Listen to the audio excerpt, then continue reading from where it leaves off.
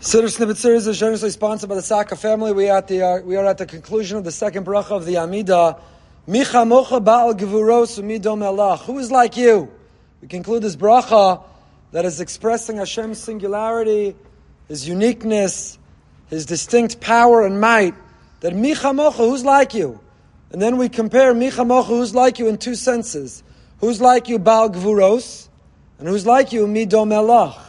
What's the difference between the two? Is one adding to the other? And moreover, what does it mean, Ba'al Gevuros? Who's like you? Does anyone have your Gevura? We just defined Hashem's Gevura as Mechayim Esim. 6 times we reference that Hashem brings the dead back to life. Hashem uniquely holds that power, holds those reins. The 3 keys, the Gemara tells us, Hashem does not share with others. To conception, to sustaining life, reign, and to resurrecting life. So, He's a Kodesh Baruch Hu, Micha mocha, who's like you with your Gvura. What does it mean, Baal Gvuros? I saw a very interesting Perush. Baal Gvuros means, you can almost imagine, somebody has Gvura, they have physical might. Somebody who works out a lot, they've got big muscles. And they take a lot of steroids. And they get roid rage, they get steroid rage. They're out of control. Like the Hulk, their power overwhelms them. And they have a lot of might, and a lot of strength, and a lot of power, but with it comes a lot of passion, a lot of rage, and they can't control it. Kodesh Baruch Hu is not only has Gvura, but He's Baal Gevuros. He has He has endless power and might, but He owns it. He's in control of it. He is the Baal Gevuros. Not just Gvuros as in might and power, but He knows when to express it in different ways. Because we know, Ezo Gibor, Kovesh Es Yitzro. The greatest strength is not when you show strength. The greatest strength is when you show restraint from strength. Sort of paradoxically. We said in Az Yosher, Micha mocha ba'ilim Hashem, the Gemara learns, Micha mocha be'ilmim Hashem. Hashem expresses and manifests His strength not by lashing out, not by screaming, but by remaining silent. It takes greater strength to show restraint than it does to lash out with strength. So HaKadosh Baruch Hu doesn't just have Gvura, He is the Baal Gevuros.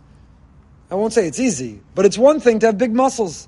It's one thing to have a lot of passion and rage. But to be in control, to be the Baal Gevuros, is even greater.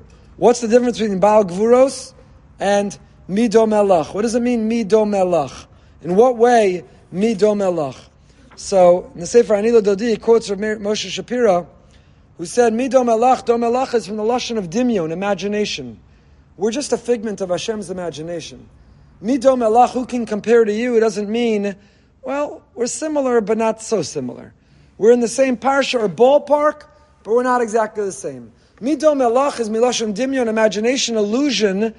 We don't even begin to compare. We're just an illusion in Hashem's mind. Baal HaTanya brings this example. The Baal HaTanya says, same way if I told you to close your eyes and picture a red sports car. Does the red sports car exist? Yes, in your imagination. But start thinking about something else, or open your eyes and talk or listen to me.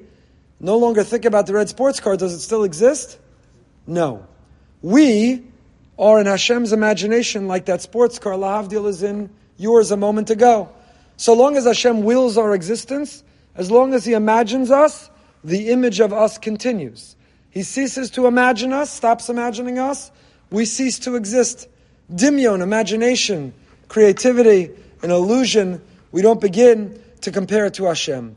Why are we ending this way? We're saying, Mido Melach. What a privilege it is to have an audience with someone who's incomparable. Someone of unlimited power. Someone who has no boundaries or borders. What a privilege. Anywhere a Jew is in the world, they take 3 steps forward, and they're standing before the Melech Malchei Amlachim.